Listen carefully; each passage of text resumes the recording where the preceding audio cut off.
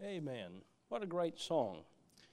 I'm thankful for the churches that I've been blessed by. I'm thankful for the church that I was saved in as a little boy. I'm thankful for the church that I grew up in, that my dad was a pastor. And then it's been a joy to be here and pastor this church 30 years, and God's been mighty good to us. And aren't you thankful for the preachers that God has put in your life, and thankful for the churches that have taught you this old book right here. And I pray that today will be another day that we can say it's been good to be in the Lord's house. I'm going to preach this morning on the subject, This Life is Your Life. And let's pray. Heavenly Father, I bow to pray, not out of a habit or requirement, but Lord, I do hunger for your power. I hunger that you would help me, Lord, to have the right words, the right attitude, the right spirit, being filled with your spirit, that the truth of the Word of God can be in our hearts and minds in such a way that when we leave today, it will affect our thinking, our conversation, and most of all, it will affect our behavior. In Jesus' name I pray, amen. I'm going to take an event of Bible history and use that to illustrate a Bible truth that you and I need in our lives today. The event in history is simple, as it's the most repeated illustration in all of the Bible, and that is to do with the children of Israel as they journeyed from the land of Egypt to the land of Canaan. The book of Deuteronomy prepares them to go in. It is what I've called their constitution for the nation of Israel. And in this passage of Scripture, he is telling them the land where you're going is far different than anything you've ever known. He reminds them a bit of Egypt. He reminds them of a bit of the desert and the wilderness that they have journeyed through. But he says the land that you're going into, I've prepared it for you, and it's far different than anything you've ever seen. It's not a flat land. It's not a dry land. It is a land where there are mountains and valleys. It is a land where the rain of heaven falls and makes it a beautiful place for you to enjoy. As I read these verses, I thought of many years ago, I preached in a Bible conference in Australia, in Brisbane, Australia. There were a lot of things happened in that trip, and I remember the first thing, and of course the 23-hour time difference, or 22, something like that. I don't remember if they're ahead or behind, but it's different. And when I got there, it takes a long time to get there. A fella asked me with an Australian accent. He said, do you know what time it is? I said, I don't even know what day it is, let alone what time it is. And but anyway, that was my first little chuckle there in Australia. And I enjoyed preaching there, and enjoyed preaching in different churches, 3 or 4 different churches, and then for a few days in a conference there. And one day we did some sightseeing, and the closer you go to the inner part of Australia, the drier it is, and that's what's called the outback. And it's just a desert, nothing out there but poisonous things that I don't like. And when I saw it from a distance, I said, this is close enough. I've seen all that I want to see of the outback. And then as we started going back toward the coast and to the water, it was some of the most beautiful, lush pasture lands I had ever seen. And I remember seeing the Australian cowboys out there with the cattle, and actually watched as they were moving cattle from one place to another. One of the most beautiful sights I'd ever seen, and one of the most beautiful pasture lands of just pure green grass I'd ever looked at. And when I read this passage of Scripture, and I read how God said you're going to a land that's completely different than anything you've ever been in. In fact, everything in Canaan is different from not only the way you live, but the way you think and the way you behave. In fact, it is a perfect picture of living a life of sight in the land of Egypt in the wilderness, and living a life of faith in the land of Canaan. I want to show you 4 things in this passage of Scripture that will help us to see that you and I as Christians are called to live a life of faith. And I want to challenge you again today, as we're often tempted to go from faith in God back to sight. We get a hold of a few of God's blessings and we think we've got a hold of something. Friend, when you've got faith in God, you've got the most that you'll ever have in life. And don't trade the blesser for the blessings. We get a hold of the blessings and we think, boy, I've got what I want. No, sir, I want God, and I want to keep my faith in Him. I want you to notice what he says in verse number 10 in the wording, "For the land whither thou goest in to possess it is not as the land of Egypt, from whence you came out, where thou sowest thy seed and waterest it with thy foot," or carried water.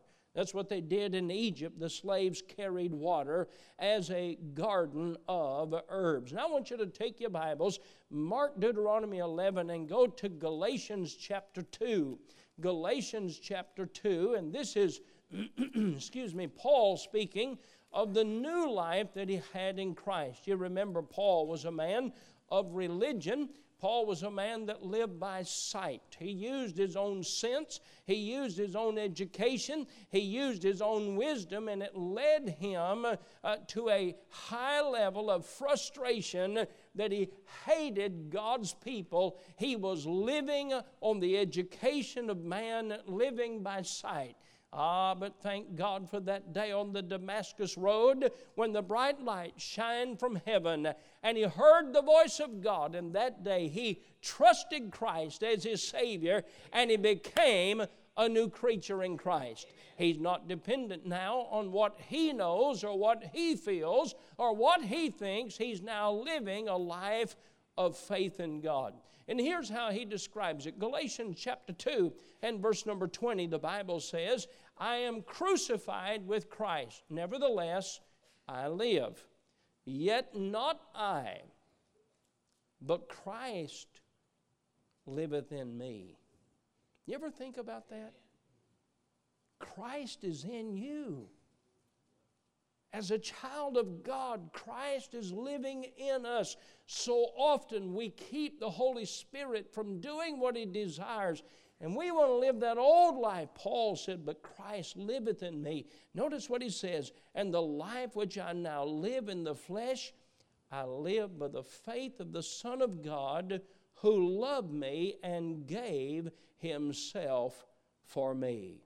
Paul chose to live a life of faith. Now I want to challenge you today in the message. I want to preach to you today to live by faith in God.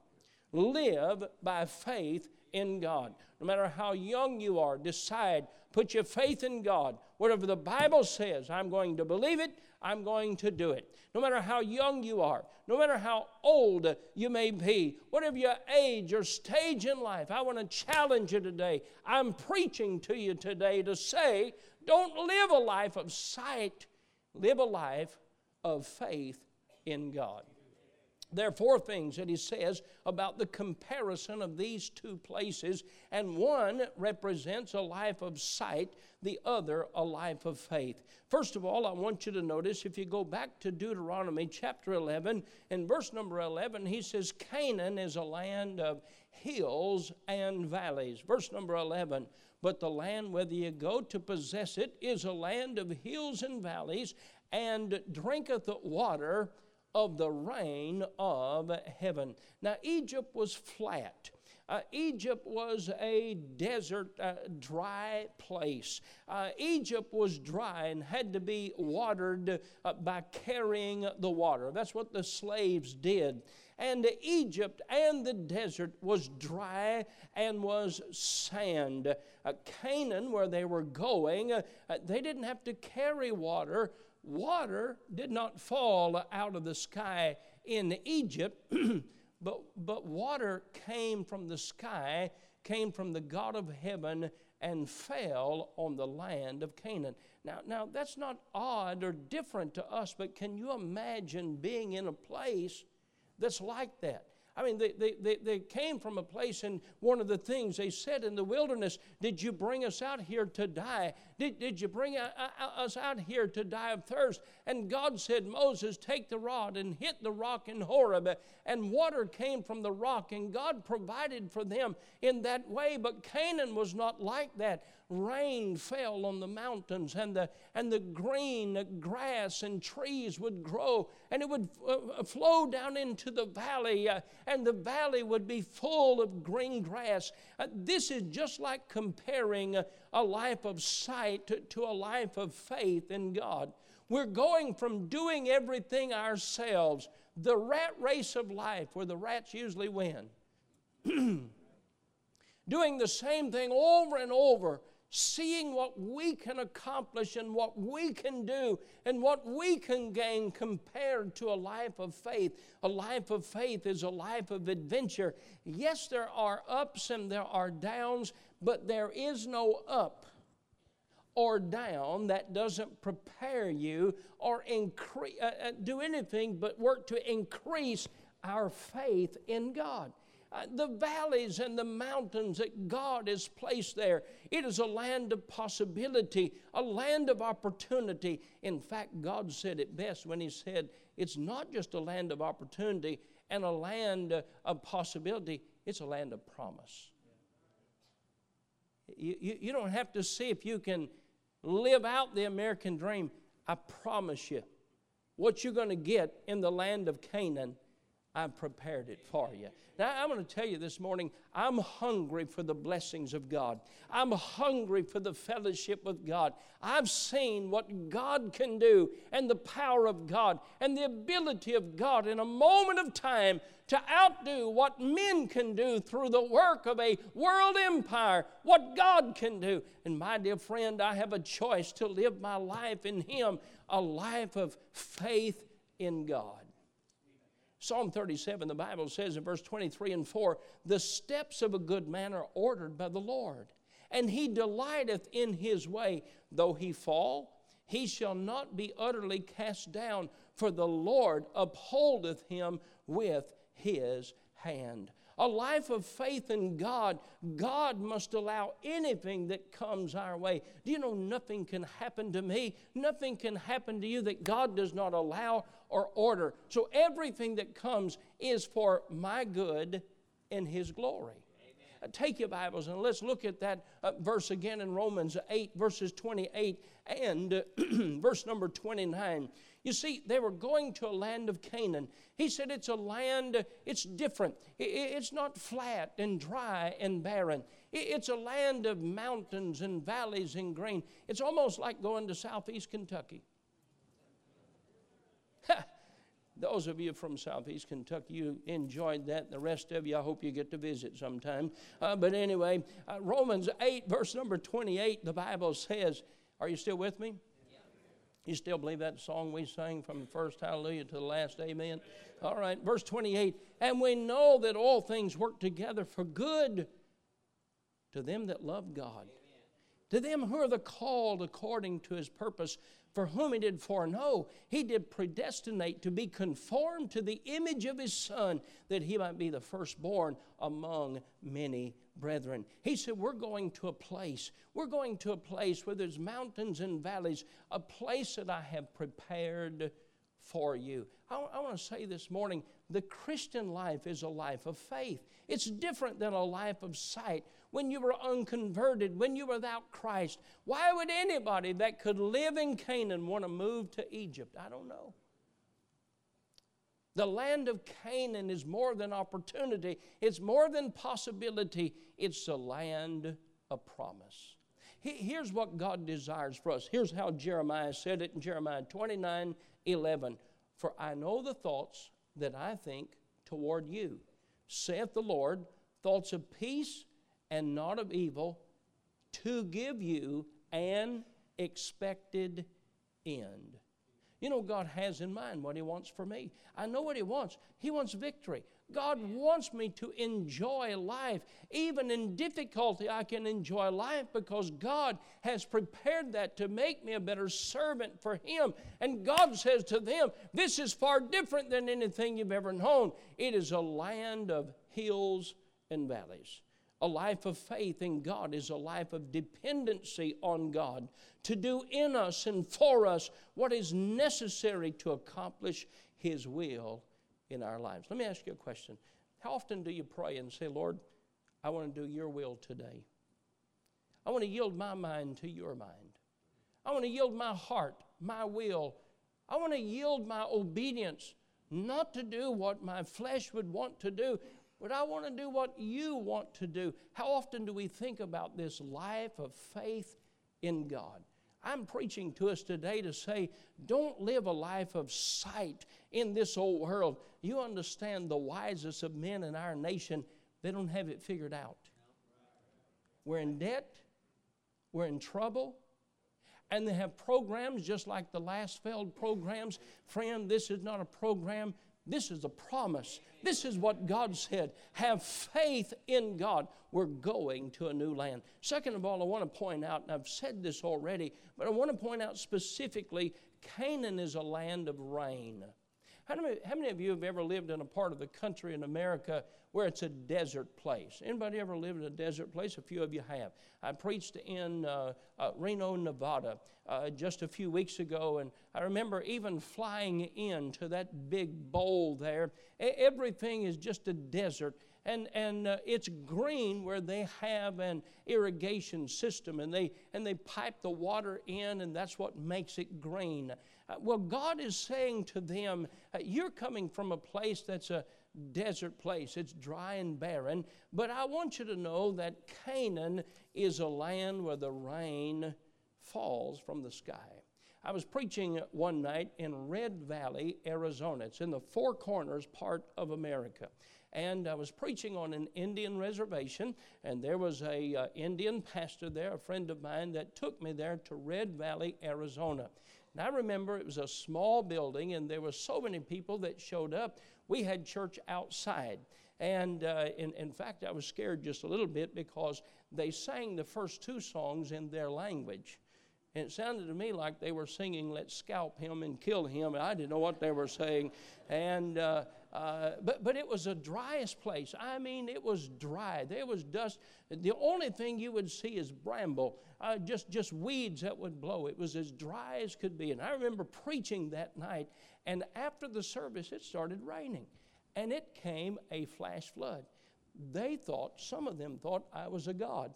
I said, no, I'm scared to death. I'm afraid of you folks. I'm not God at all. And but because it rained, and they were so excited that it rained. Now, we couldn't get back into where the church service was on Monday night and had to get another building for Tuesday night. It was an amazing crowd. They came from everywhere. They were so excited just because it rained. God said, when you get to Canaan, it's normal. Rain happens all the time. You know what rain is a sign of or a picture of in the Bible? God's blessings. I'm glad that God's blessings don't come every few years, but God's blessings are good every day. Folks, God is in control, and I'm preaching this morning, we need to have faith in God. The land of Egypt was a land that required irrigation. It was watered by the works of the slaves that had to carry the water. They had to work hard to bring water that pictured life, and they would bring it from the Nile River to where the crops grew. Once a year, the land would flood, and while it was a blessing, it also was oftentimes destructive and would take away things that were good. Egypt was a land of many unknowns, and it was most hard and difficult and filled with labor for the people that lived there. Moses tells the Israelites Canaan is different. In Egypt, you had to work for the water. In Canaan, God Himself sends the water that you need. You won't have to dig canals and build complicated systems. God sends the blessings of heaven. And dear friend, the same is true in living a life life of faith in God. And when you have the option and the opportunity to live by faith in God, I say, leave a life of sight and live by faith in God. The same is true in the work of the church. We've proven it over these past 30 years. And we've seen again and again what faith in God in hard work produces the blessings and the miracles of God. A life of faith. May I say this morning, no one's in a rehab center because they walk by faith in God. Not one shooting that took place in Lexington this week happened because of walking by faith in God. Not one shooting that took place in Louisville. Sad, there are places in Louisville. I'm talking about just a little more than an hour away. Children are afraid to wait on the school bus in the morning. One street's had 3 people murdered, 2 in broad daylight. I'm not talking about a third world country. Friend, that didn't happen because of the churches in Louisville. That didn't happen because of walking by faith in God. That happened by human reasoning and walking by sight. I say to you this morning, God's people are supposed to live above and live better than figuring things out to the best of their ability.